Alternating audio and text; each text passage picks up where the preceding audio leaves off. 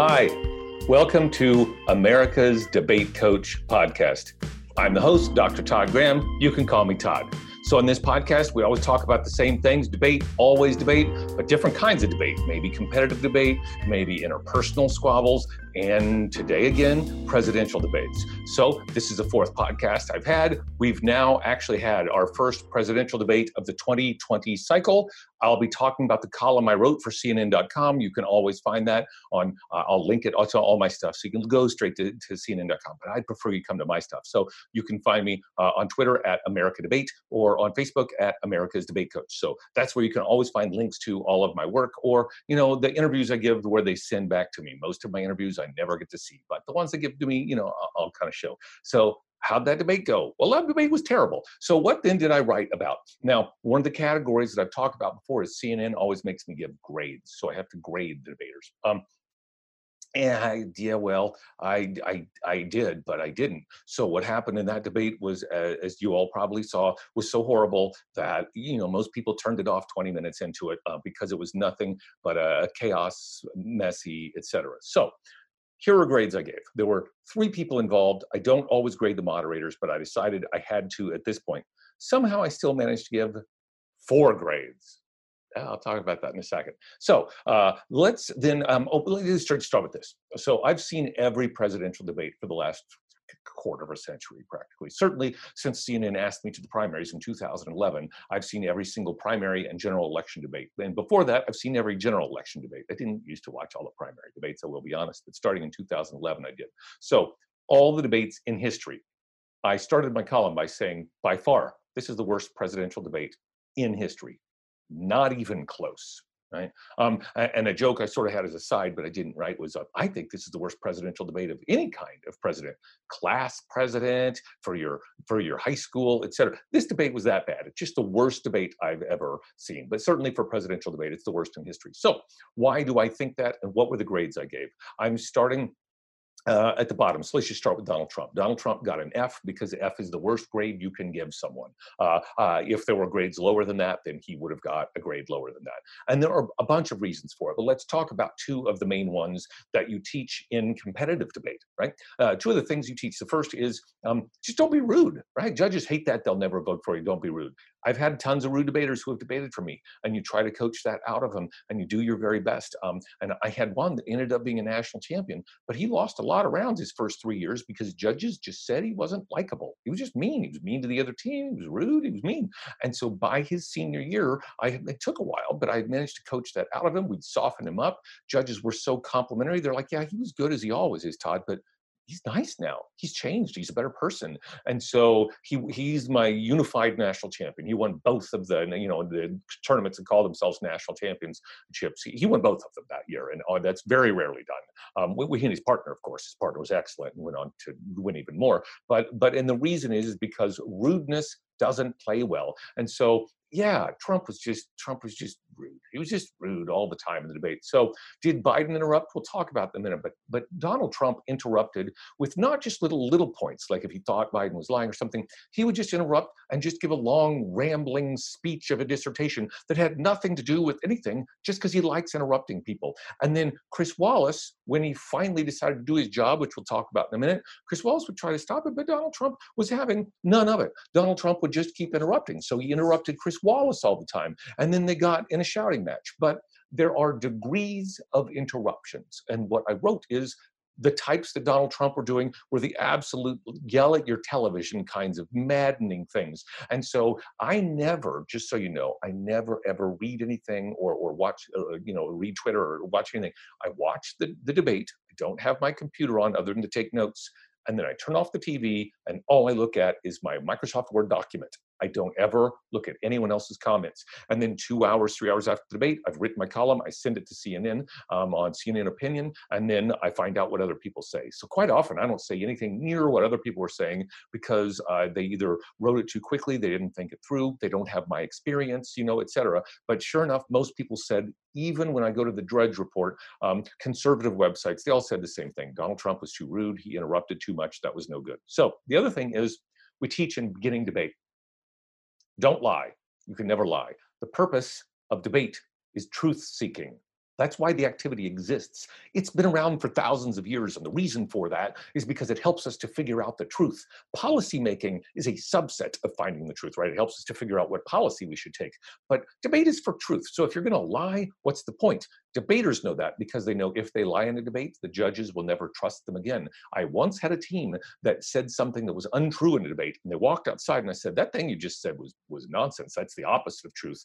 And they're like, oh God, we just didn't know that. Walk back in before the judges made a decision and said, listen, we're sorry. We lied about that thing, but we didn't know it. It wasn't intentional. But if it has anything to do with the decision, then vote against us. You know, we were fine with that. We would rather lose a debate than be known as liars. Donald Trump doesn't care about that. So his lies were just massive. The fact checkers went off on him after that debate about just making stuff up, having claims without warrants, as we say, which means you just made stuff up, right? You had no proof for any of it. And so Donald Trump gets an F for lying. Donald Trump gets an F for interrupting. Who else got an F? Let's talk about the moderator, Chris Wallace. Chris Wallace got an F. Here's what I've said about Chris Wallace. I was rightfully worried about the moderators not taking control of the debate. He has since that debate said, yeah, you're right. I didn't take control of it right away. That was my fault. And so I actually wrote, he was like a bad parent. Absent for a long time of your life.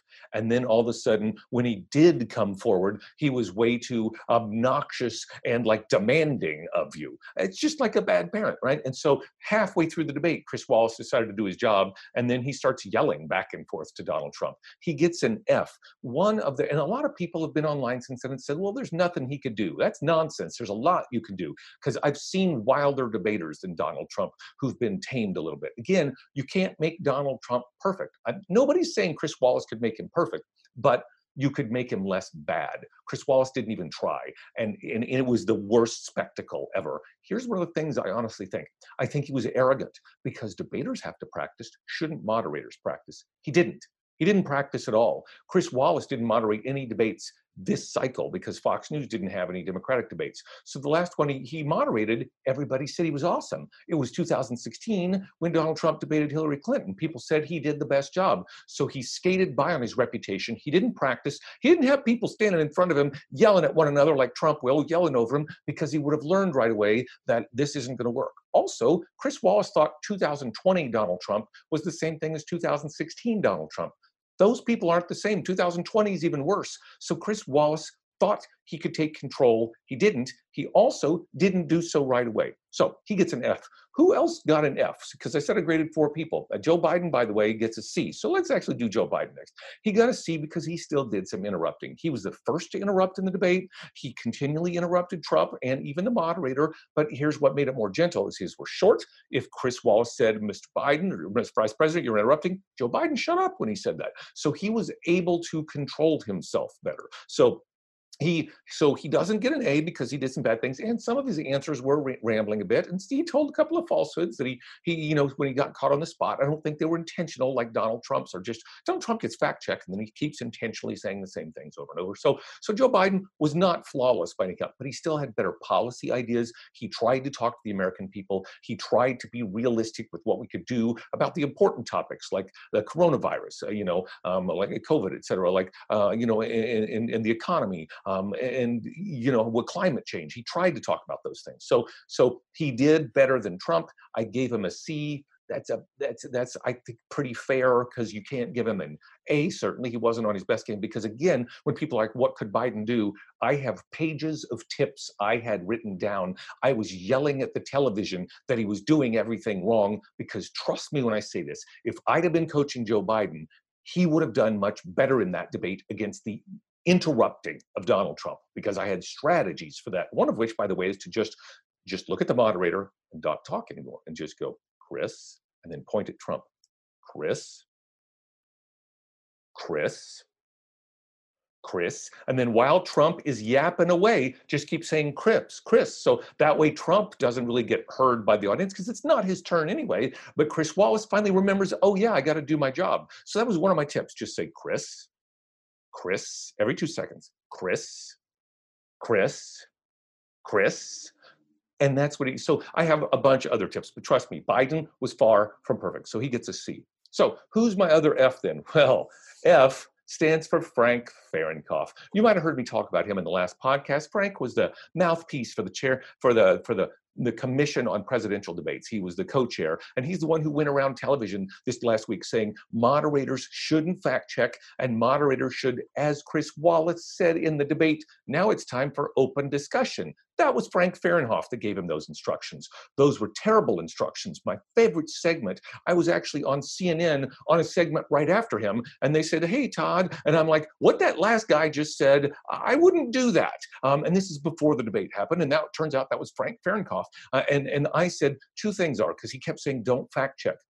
Think about this. Donald Trump is, and this is not like a guesswork, because different people from the Washington Post to CNN have been doing this for a living. He's been fact checked.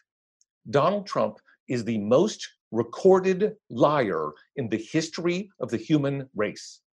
It's not an exaggeration, because most people don't record your lies, right? Nobody records my lies, right? So when you think about it, you're like, okay, but that many people don't get their lies recorded. But he's the most recorded liar in the history of the human race, with well over 20,000 since he's been president at this point. So if you tell somebody like that, the moderator's not going to fact check on national television. You've been saying that.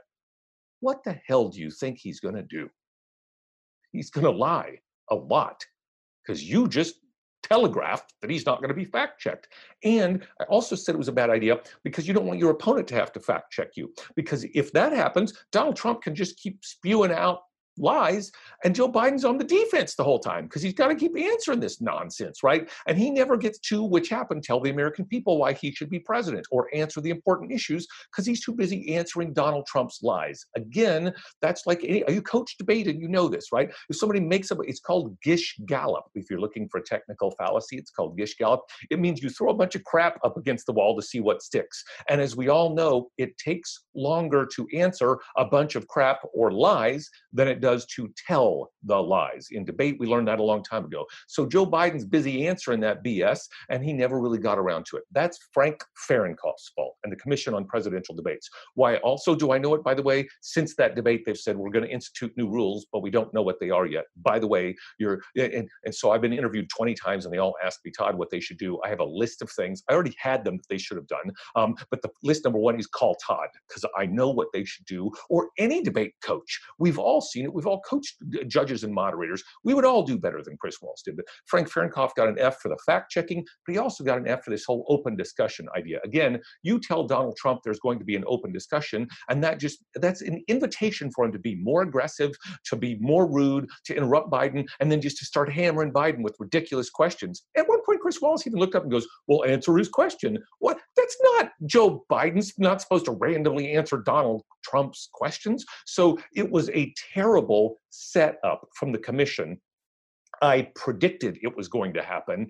It happened. I got super angry at everyone involved. So Frank Fahrenkopf also gets an F for that.